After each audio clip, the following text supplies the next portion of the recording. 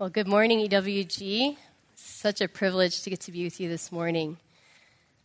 I almost feel like we should pray after that last song. Let me pray real quick. Lord, we just want to come to you this morning acknowledging that we're here through Christ, that you have brought us here, that you have redeemed us, you have saved us, you have given us new life through your Son. Lord, I pray that you would be with us this morning as we come to your word. Give us ears to hear, hearts that are soft, hearts that are tender. Lord, help us learn from you as our shepherd, as our redeemer. Lord, take away words from my mouth that you don't want me to speak. Give me your words. I pray all this in your Son's name. Amen.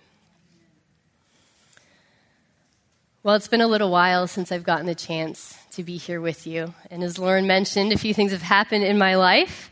We just celebrated our 9-month anniversary of being married, and I think I have a picture here. There is our wedding. We had a little COVID wedding in a friend's backyard. I was really excited, actually, to be able to have a COVID wedding because I wanted a small wedding. And before COVID, that wasn't really possible. I mean, it was, but most people had bigger weddings. And then COVID, I was like, I get to have a small wedding and say it's COVID. So we did. We had a nice wedding in our friend's backyard in Granada Hills. So there's a little picture of it. My husband is Jack. I'm still in the newlywed stage. I don't know how long it's supposed to last, but an encouragement to all of you who are still single out there, it is worth it to wait for God to bring the right guy. Jack is an amazing man. And I couldn't have imagined anyone better than he is. And thankfully, I wasn't in charge. God was. So God is good and faithful and long-suffering with us despite our stubbornness and sin. Amen? But as we embark on this new semester of learning about God, I hope God's compassion and faithfulness and long-suffering is a theme that will keep coming up. And I know it will. As we study the Pentateuch. Deuteronomy 7:9 says, "Know therefore that the Lord your God is God, the faithful God, who keeps covenant and steadfast love with those who love him and keep his commandments to 1,000 generations." This morning we get the privilege of meeting with God, of standing, as Moses said, on holy ground. Every time we open his word, we stand on holy ground. His word is his sweet love letter to us. It's his powerful breath. So, as I was thinking about what to focus on this morning, I first started teaching Old Testament survey about 12 years ago at a local Christian college. And for those of you who are new to studying the Pentateuch, I want to encourage you that this is a rich and deep mine that you're entering down. There's so much here. And it's hard for me to even begin to think of summarizing and presenting an overview. But that's what I'm going to attempt to do in the next 37 minutes. But the promise is that you will reap blessings from your time. This is worth it. The hard work, the studying, the figuring out names and numbers and sacrificial system and tabernacle dimensions, it's worth it. You will reap benefits and blessings from your time. This morning, because this is our first time back, I'm going to do a little bit of introductory notes about how to read the Pentateuch. What are we actually dealing with when we come to these first 5 books of the Old Testament? I'm going to do that briefly, and then I'm going to summarize, again, very briefly, a few sentences worth of each of the books that we're going to look through this semester. And then I'll get to dive into about 4 important key events. That's all I could fit in. There's more. We could spend all semester on this, which you will be doing. But this morning, focusing on about 4. So we'll see if we can get all of that in 35 minutes. So we want to ask the question, what is the Pentateuch? This is review, first 5 books of the Old Testament. And when we study a new book of the Bible, and this is the case whether it's the Pentateuch or any book of the Bible, we want to ask, what is the genre? This is getting a little bit academic. Bear with me. What is the genre of this book? It's important, and for those of you that were English majors or have studied literature of any type, you know that genre is important. You approach different genres of literature differently. Genre just means type. So, for instance, you read fiction differently than you read biography. You read a textbook differently than you read fun pleasure books. The same is true when you come to the Bible. Each book of the Bible has a genre. And you want to approach it differently and approach it with knowledge. When we come to the Pentateuch, I was going to ask if anyone knows what genre it is. I already put it up there for you. Historical narrative is the genre of the Pentateuch. And again, this is maybe a review for some of you. But narrative is the most prominent genre in the Old Testament. So majority of the Old Testament is narrative. This genre narrates and illustrates divine truth grafted onto history. I read that one time, and I think it's a really, really great summary of Old Testament narrative. It's divine truth grafted onto history. Old Testament narrative is structured around themes, so it's not always necessarily chronologically arranged, and that's going to be important. Even today, I'll bring that up. So it doesn't necessarily work in the same way that we think of a history textbook. You start America, 1776. The next chapter is about 1789. Then you go to 1800. You do it chronologically. The Old Testament narrative, the way that the genre works, it doesn't always work that way. And that's going to be important for you as you continue through the semester. You'll see that. This type of narrative that we have in the Old Testament is unique. It's not like reading a history textbook. Why? What are some of its characteristics? We're going to go over them briefly. Number one, it's revelatory history. Revelatory history. What do I mean by that? I mean, it reveals God. This history is different than any old normal history, and I love history, because it reveals who God is, from Genesis through Deuteronomy. I mean, the whole Bible does that, but specifically, Old Testament narrative is meant to reveal God. Go ahead and turn with me to Exodus 6, verse 2. And you're going to need your Bibles because I'm going to be reading a lot and jumping back and forth. So most of the references are in the PowerPoint. So if you can't flip around as quickly as I'm speaking, you can at least jot it down for later. But turn to Exodus 6, verse 2. God spoke to Moses and said to him, I am the Lord. I appeared to Abraham, to Isaac, and to Jacob as God Almighty. But by my name, the Lord, I did not make myself known to them. That phrase, I didn't make myself known. He says, but now you're going to know. I'm going to reveal myself. So that phrase, I didn't make myself known, or I will make myself known, appears all throughout Exodus. Keep your eye out for it as you go forward into Exodus. So God revealed himself to Abraham, to Isaac, and to Jacob last semester, if you remember the covenants that he established. Well, now, in Exodus, he says to Moses, I'm actually going to reveal more about myself that they didn't know. This is new information about God. It's further revelation about God.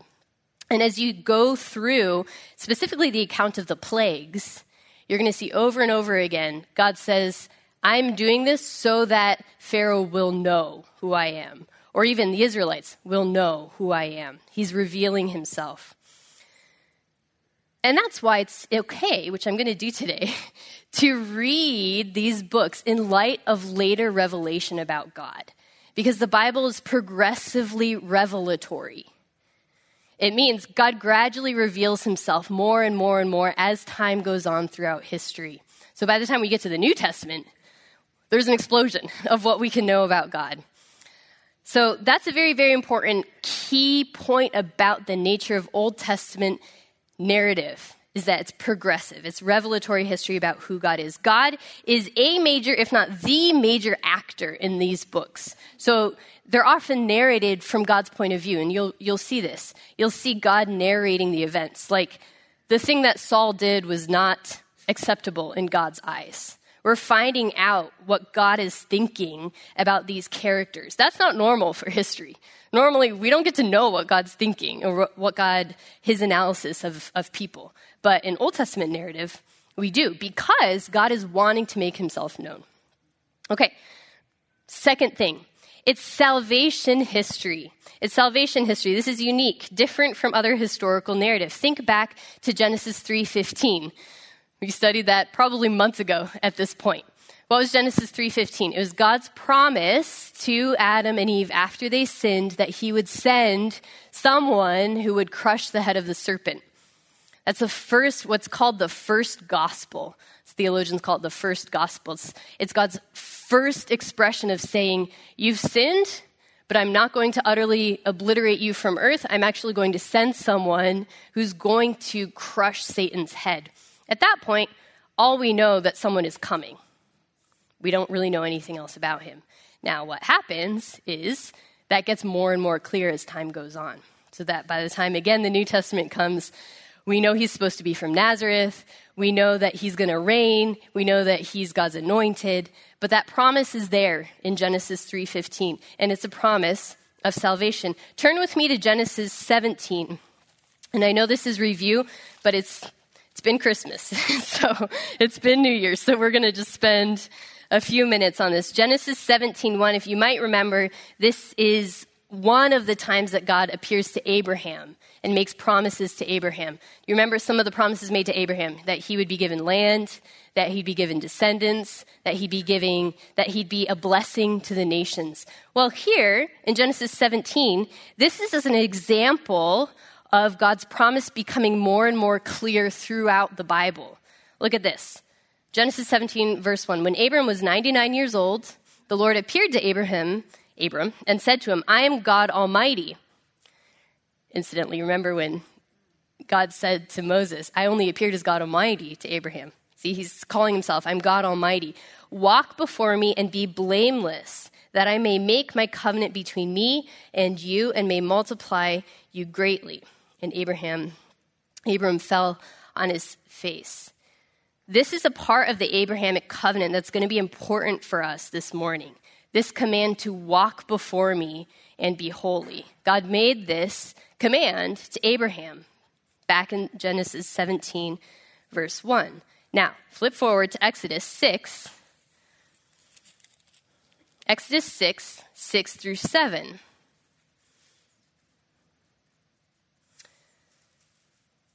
God is speaking to Moses, and he says, Say therefore to the people of Israel, I am the Lord. I will bring you out from under the burdens of the Egyptians. I will deliver you from slavery to them. I will redeem you with an outstretched arm and with great acts of judgment. I will take you to be my people, and I will be your God, and you shall know that I am the Lord your God, who has brought you out from the burdens of the Egyptians. God is further expanding his promise that he made to Abraham. To Abraham, he says, I'm going to be the Lord your God. You're going to be my people, Abraham. I'm going to make you into a nation. Walk before me and be holy. Here it is again. It comes up in Exodus 6, verse 7. Now, flip forward. Keep flipping forward to Jeremiah. This is crazy. I'll read it to you. So if you don't get there in time, I'll read it to you. I'm trying to show you how God's plan progresses throughout the Bible, how he's the same God, but he's revealing himself more and more about salvation. Jeremiah 24, verse 7. I will give them a heart to know that I am the Lord, and they shall be my people, and I will be their God, for they shall return to me with their whole heart. Okay, flip forward a few pages over to Ezekiel 11. This is where our fingers get nimble. Ezekiel 11, 19 through 20. And I will give them one heart, and a new spirit I will put within them. I will remove the heart of stone from their flesh, and I will give them a heart of flesh, that they may walk in my statutes, keep my rules, and obey them. And guess what? They shall be my people. I will be their God. It's the same thing. It's the same thing happening. Okay, then finally, if we had more time, we could spend the whole semester going through this. But turn to Revelation 21. Revelation 21. Where does this all culminate? And I heard a loud voice, verse 3, from the throne saying, Behold, the dwelling place of God is with man. He will dwell with them. They will be his people. God himself will be with them as their God.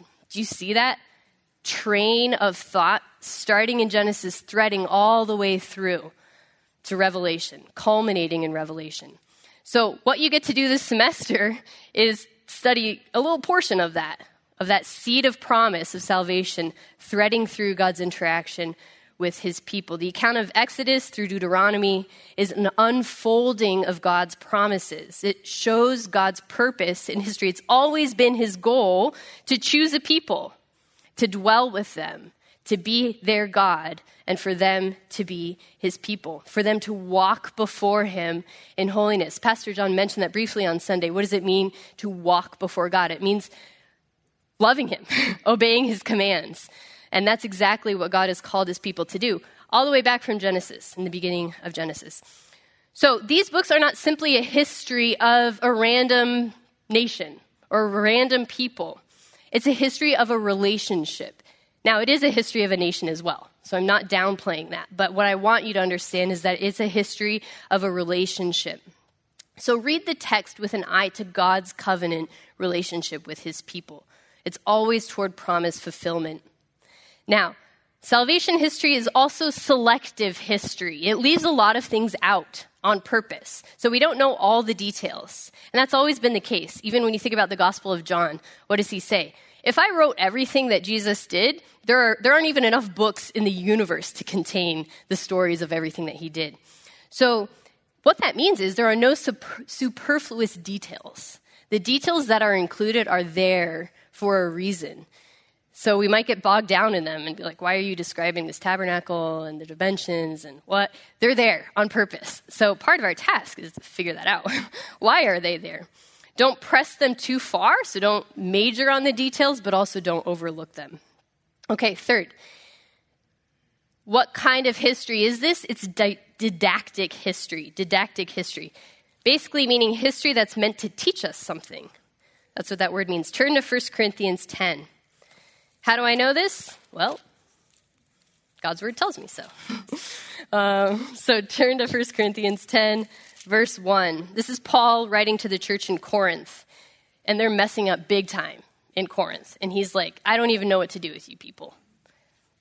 But what I'm going to do is I'm going to talk about the Israelites. How am I going to talk about them? I'm going to tell you, don't be like them. And he says, verse 1, I don't want you to be unaware, brothers, that our fathers... Interestingly enough, he calls the Israelites, our fathers were under the cloud and all passed through the sea. All were baptized into Moses in the cloud and the sea. They all ate the same spiritual food, all drank the same spiritual drink, for they drank from the spiritual rock that followed them, and the rock was Christ. What? We don't have time to go into what he's meaning there. We'll talk about it a little bit later. Nevertheless, with most of them, God was not pleased, for they were overthrown in the wilderness. Verse 6, now these things took place as examples for us, that we might not desire evil as they did. So we know directly from Paul's mouth that the reason these stories are included in God's word is to show us what to do and what not to do. That's very instructive as we embark on this path of delving even deeper into the Pentateuch. So 2 questions to ask when you're reading. Number 1, and these are from the Westminster Shorter Catechism, which is kind of what I studied for my PhD, but it's a group of questions and answers that the Puritans wrote trying to help new believers figure out what the Bible was. And they said, hey, when you come to the Bible and you don't understand what's going on, ask yourself 2 things about the text. What does it tell me to believe about God? What does this text tell me to believe about God? How can I know more about God from this text? That's the first question. The second is, what duty does God require of me from this text? That's an old school Puritan language, but basically, what is it telling me to do? How can I obey God better after reading this text? And I think those are helpful 2 questions to keep in mind as you proceed on this study. Okay, last for this part. What is the Pentateuch? It's our history. These men and women that we're going to study stand in the line that we stand. It's our own legacy. Believing and trusting in God and his word, which is the very definition of faith, began in the garden. So these are accounts of our family deeds. It's like a journal entry, not like a history textbook. Think about how Paul talks about it. He says, our fathers went through the wilderness, went through the the desert. Turn with me to Hebrews 11. I want to show you what this looks like. So Hebrews 11, great chapter of faith. When the author to the letter wants to describe faith, what does he do? He goes to the Old Testament and shows you examples of it. Look at verse 26 of Hebrews 11. And this is a great chapter to read in your quiet time, kind of in parallel with the stories in the Pentateuch, because he's basically going through them for us. But verse 26, talking about Moses, he says, he considered the reproach of Christ greater wealth than the treasures of Egypt, for he was looking to the reward. What? Moses somehow, I don't know how this works, but Moses considered the reproach of Christ better than being a prince of Pharaoh, meaning he wanted to identify with God's people, become basically a slave, rather than being a prince in Egypt. That was his reward. So it is our history. Now, it is also Israelite history. It's Jewish history. But there is a sense that we can claim the heritage that Moses was looking toward Christ, forward to Christ, towards the Messiah. We're looking back on the Messiah and his work. Okay? If we were in class, I'd ask questions and discussion, but we're going to keep going. Let's keep moving. Number 2, how are we supposed to read historical narrative? And these are just a few tips that I've gathered throughout the years. Hopefully they're helpful. One important thing is to avoid spiritualizing or moralizing the story. So when you read, for instance, about David and Goliath, who's not in the Pentateuch, but that's an example, David and Goliath is not about how you conquer the Goliaths in your life. That's not why that story is included in the narrative. The story is included in the narrative for a number of reasons, one of which is to show how the promise in Genesis 3:15 is being played out. God's promise to send a seed. Who is the father of that seed? David. So David's whole life is showing how that promise is being fulfilled. And there's going to be a lot of stories that you might be tempted to be like, oh, where am I in this story? That's not really the point. It's not necessarily for you to find yourself in the story. So there are themes that you can trace. For instance, God preserving his Messiah. Practice close reading. And these are just general tips. Read slowly, deliberatively, annotate keywords, phrases, questions, unusual details. Look for patterns. Again, the details are important. They're there for a reason. The author put them there for a reason. Moses put them there for a reason. Analyze the author's point of view. Do a plot analysis. Figure out what's happening in the beginning, middle, end. Character analysis. That's awesome, especially if you choose someone like Moses. And if you have extra time, you can sit down in the book of Exodus and just think through, how does Moses change throughout this story? Who is he in the beginning? How does he end up in the end? Think through that type of thing. Now, I know there's homework that goes along, so maybe get the homework done, and then that's good. But if you have more time, maybe on a Sunday afternoon, choose a character and just think about his or her life. And you will reap benefits from that. Okay, so let's dive into these books. I wish I could entertain questions. You can discuss those things in discussion. But overview of key themes. Here's a brief summary of the books. And Genesis I've already mentioned in a few examples, but starting from Exodus through Deuteronomy. Basically, we have 2 accounts of narrative. So beginning in Exodus, we have the story. It picks up exactly from Genesis. So there's no time separation between Genesis and Exodus. So it may be beneficial for you to review the last few chapters of Genesis as you embark into Exodus, because they go right together. And then it's confusing because in our Bibles, it goes Exodus, Leviticus, Numbers, Deuteronomy. Leviticus is in between Exodus and Numbers, right? In our Bibles? Okay, yes. But the narrative actually doesn't stop between Exodus and Numbers. So if you want more of a chronological understanding of what's happening, Exodus ends and then Numbers picks up the story of what was happening. And what we have with Leviticus and Deuteronomy are additional information kind of inserted. So Leviticus is actually a series of speeches spoken by God to Moses given most likely while they're at Mount Sinai. So they get to Mount Sinai, they're given the law, the 10 Commandments, and then Moses receives Leviticus from God. Deuteronomy are primarily 2 speeches by Moses given at the plains of Moab right before they go in to conquer the land of Canaan. So hopefully that's helpful for you to think about a structure of these next 4 books. The narrative story starts in Exodus and then continues on through Numbers, and then Leviticus and Deuteronomy kind of pile on speech information that give further information about what's going on as the Israelites travel. Does that make sense? Yeah? Okay, good. So for the rest of our time, I want to go over 4 important events in these books, and it was really hard to narrow them down, but this is where we are. Moses, the plagues and Passover. 2nd, deliverance from Egypt, years of wandering. 3rd, the 10 words of the covenant. 4th, the tabernacle and sacrifices. And as I just kind of mentioned, the 10 words of the covenant, given at Sinai, they're actually repeated again in Deuteronomy. So you can actually find 2 different accounts of what happened at Sinai, because Deuteronomy is a repetition of what happened. It's a speech that Moses gave. So for many of us, these are familiar stories. I know not for everyone, but for many of us, when you look at these 4, you're like, okay, I've taught Sunday school, I've been in Sunday school, I have kids, I know these stories. But so this morning, I want to go over them, but I also want to spend some time highlighting their significance in light of the points I made earlier about the fact that this is salvation history. These are part of our salvation history.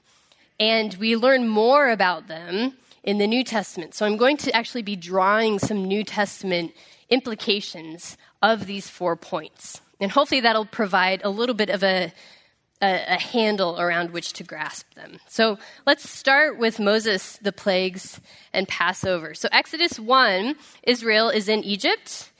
Exodus 2, Moses' birth, the story of the Israelites expanding and becoming more and more powerful, and the Pharaoh gets scared, and he tells the midwives to basically kill any male child that's born to try to have population growth. They don't, and so the Israelites keep growing and becoming more powerful. He flees to Midian, Moses, because we know he murders someone. You'll get into the details of this as you continue on in studying. But look at chapter 2, verse 24. It says, God heard their groaning and remembered his covenant. You'll see this coming up, where God remembers his covenant. It's not like he's forgotten it, but he takes a special eye to his covenant. Now, if you remember Genesis, God actually told Abraham that his people would be in Egypt for 430 years. So this isn't like God, forgot they're in Egypt. He actually said, this is going to happen, and guess what? I'm going to deliver them. And I'm going to deliver them so much so that they come out with possessions that are far greater than the Egyptians. They plunder the Egyptians. That's where that phrase comes from. So God remembers his covenant. He actually, in a sense, well, in a very big sense, he's orchestrating Moses's actions. So the fact that Moses committed murder and fled, God uses that because he meets with Moses, chapter 3, at the burning bush, and he commissions Moses to go back to the Israelites and tell them God's going to come and he's going to save you. Significantly here, this is where God reveals his covenant name to Moses. So he says, I am that I am. Ooh, it gives me goosebumps. It's Yahweh, and I don't know if any of you have the Legacy Standard Bible that now uses the word Yahweh instead of capital L-O-R-D. It's God's covenant name. Anytime you see that in the text, it's the name that he revealed to Moses. He promised that he would be with his people, he would deliver them.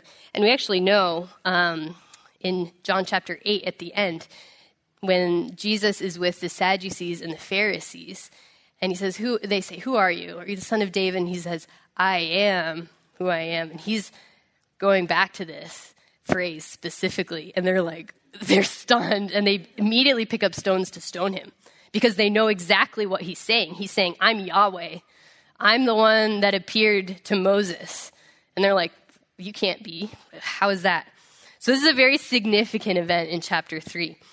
Chapter 3.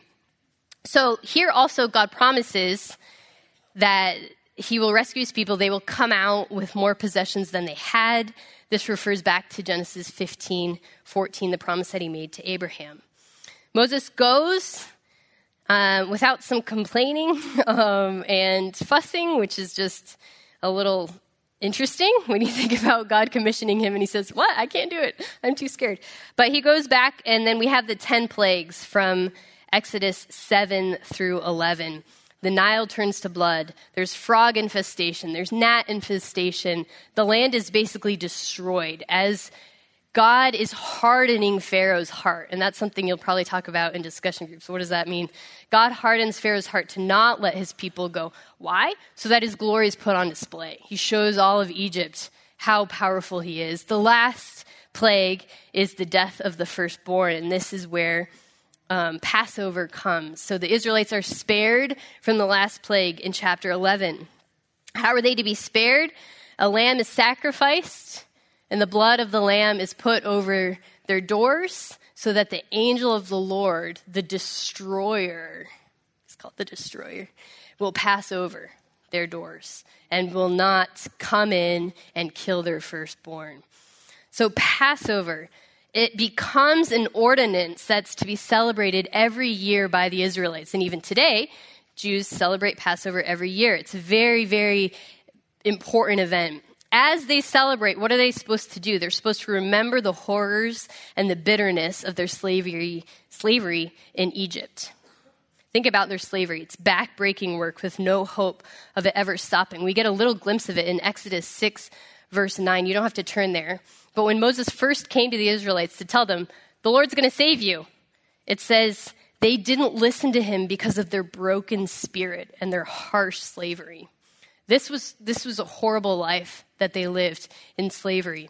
And then they go through the plagues. Now, the Israelites weren't spared from all of the plagues. They actually experienced them. So the frog infestation, can you imagine? The whole land is filled with frogs in your house. And then when the frogs die down, they gather them into piles and burn them. And the text says, this is a little detail, so that the whole land smelled putrid with burning frogs. Think about that. The Israelites went through these plagues. So what is Passover? It's a remembrance of their deliverance from the plagues, from the bitterness of slavery. Every year they were to remember. Every year they were to teach their children so that their children would remember too. Now, why do you think, and as you read the account, Moses, the author, goes through details about these plagues. I was just rereading it, and I was struck again how he describes even the darkness of the land. He says, it was so dark, it was so thick you could feel it. That's amazing. That's terrifying. Think about that. That's terrifying. So why do you think the author wants you to feel the Israelites' despair? Well, certainly he wants you to know what the Israelites were going through, but I think there's more going on here. What is that? Well, turn to chapter 12. What type of lamb were they supposed to sacrifice? Chapter 12, verse 5. Yeah, a lamb without blemish, a spotless lamb. And you're probably going to know, I see some heads nodding. You know where I'm going with this. It's easy to overlook that little detail, but it's a really important detail. Why? John 1:29. When John the Baptist sees Jesus, what does he say? The first thing he says, behold, the Lamb of God who takes away the sins of the world. And at 1 Corinthians 5:7, Paul explicitly says, Christ, our Passover lamb, has been sacrificed. So Passover, as you read about Passover, think about the significance of it for us. Think about the last time Passover was celebrated for God's people. When was it? The night before Jesus was betrayed. He broke bread. took wine, and celebrated. It was for Passover that they were gathered. And it's significant that it happened the night before he was betrayed, because it's his blood that becomes our salvation from our sin, from our slavery, from the horrors and bitterness of our destruction. So these stories, when Paul says they're examples for us, he's not just saying that lightly. They actually are. So as you read through the plagues, read about their slavery, think about the horrors of what sin has done in our lives, and think about how Christ, the Passover lamb, has saved us from those sins. And what that should do is next time we celebrate communion together, it makes it a really serious and celebratory time after having studied Exodus in a way that it maybe wasn't before. Because we now know, 1 Peter 1:19, we've been bought with the precious blood of Christ, like that of a lamb without blemish or spot, exactly how Moses describes the Passover lamb. Okay, second theme, deliverance from Egypt and years of wandering. After the last plague, Pharaoh's devastated. He begs the Israelites to leave, please. His son is killed and he wants them to leave. So they depart from their departure from Egypt to their arrival on the edge of Canaan, the promised land, is about 40 years, one generation. During that time, there's tensions, there's hard-heartedness, and I want to spend just a few minutes giving examples of that. Turn to Numbers. Numbers chapter 11.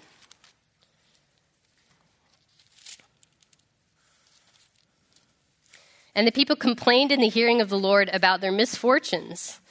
And when the Lord heard it, his anger was kindled, and the fire of the Lord burned among them and consumed some outlying parts of the camp. Flip forward to chapter 14, Numbers 14, 1-4.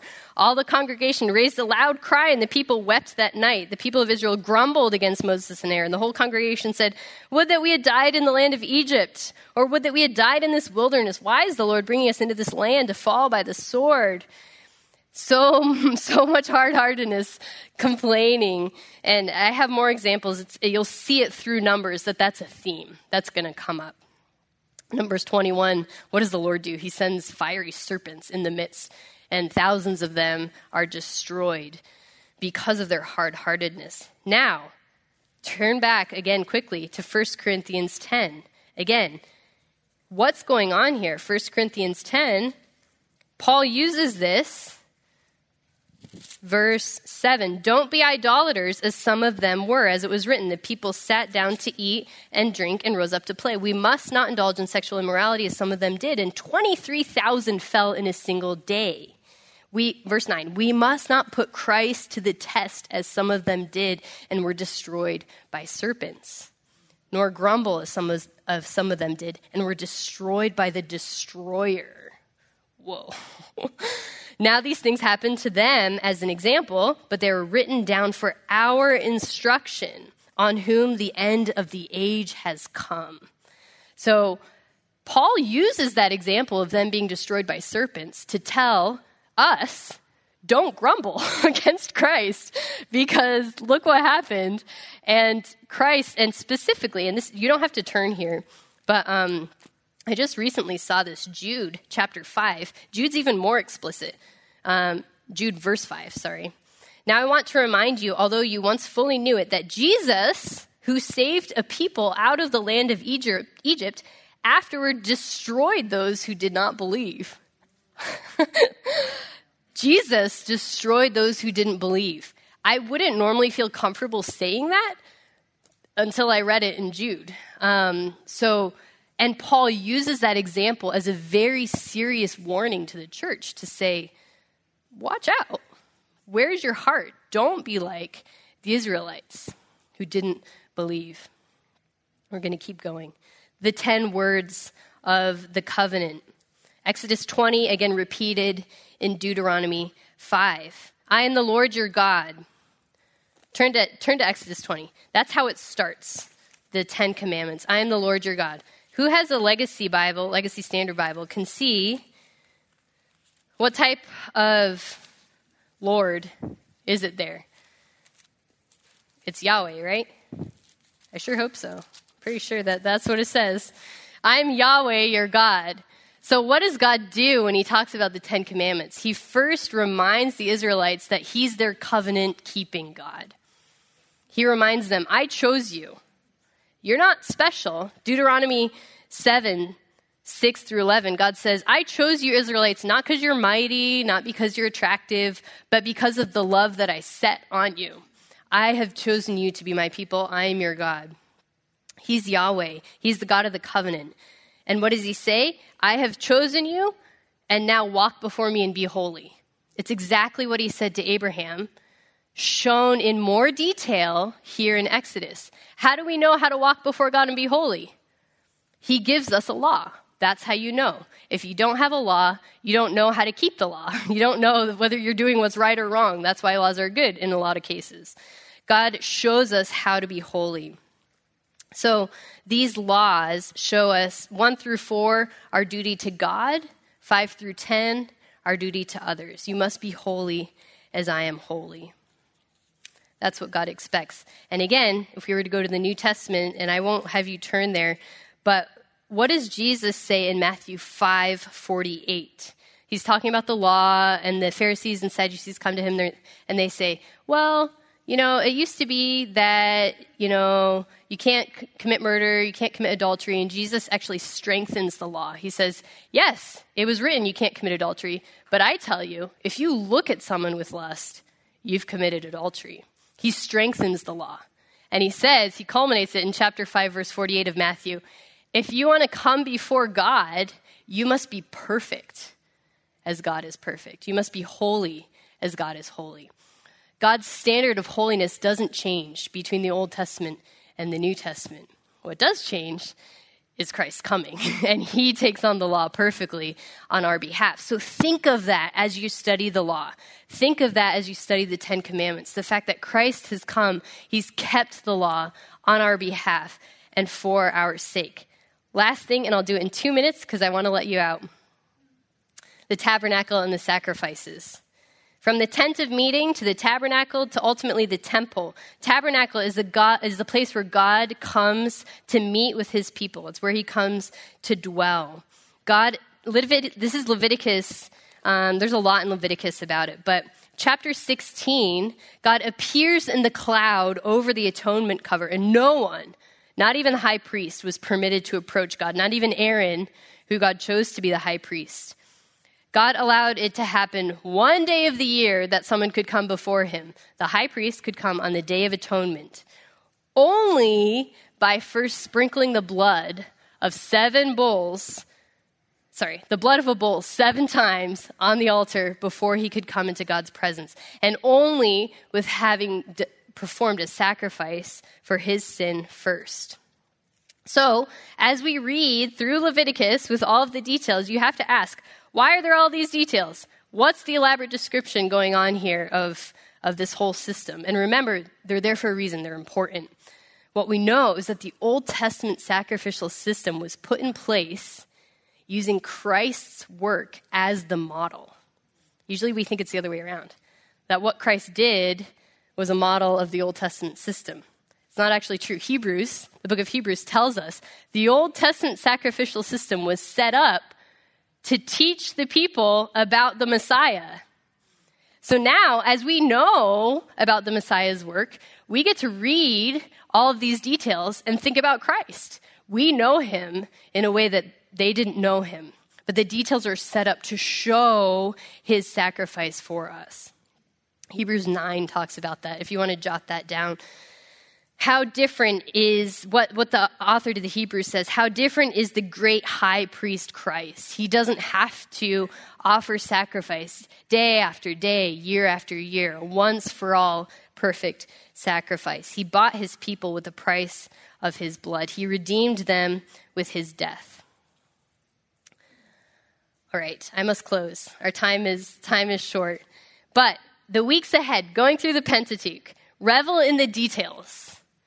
Revel in the details. They're important. Study the people, the places, read slowly, read carefully. And as you do, I promise, you'll gradually behold the face of God more clearly and more profoundly. You'll learn of God's endless compassion, that he's slow to anger, that he's rich in love and loving kindness. As you celebrate the Lord's Supper, remember your redemption from slavery, from the slavery of sin.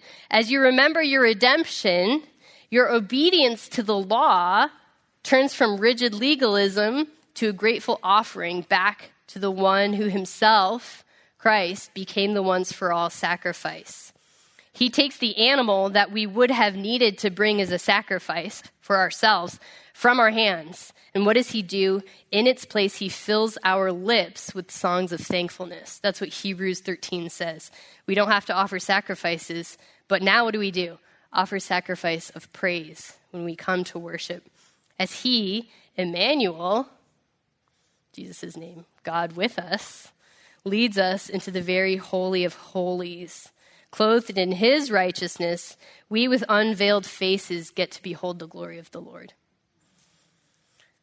That's it. We have to end there. Let me just pray real quick. Lord, we just thank you for this time. Thank you for these women and the encouragement that they are to me and to one another. Lord, I pray that you would bless the study of your holy, powerful word. Help us to learn more about you through our time together. Pray in Jesus' name. Amen.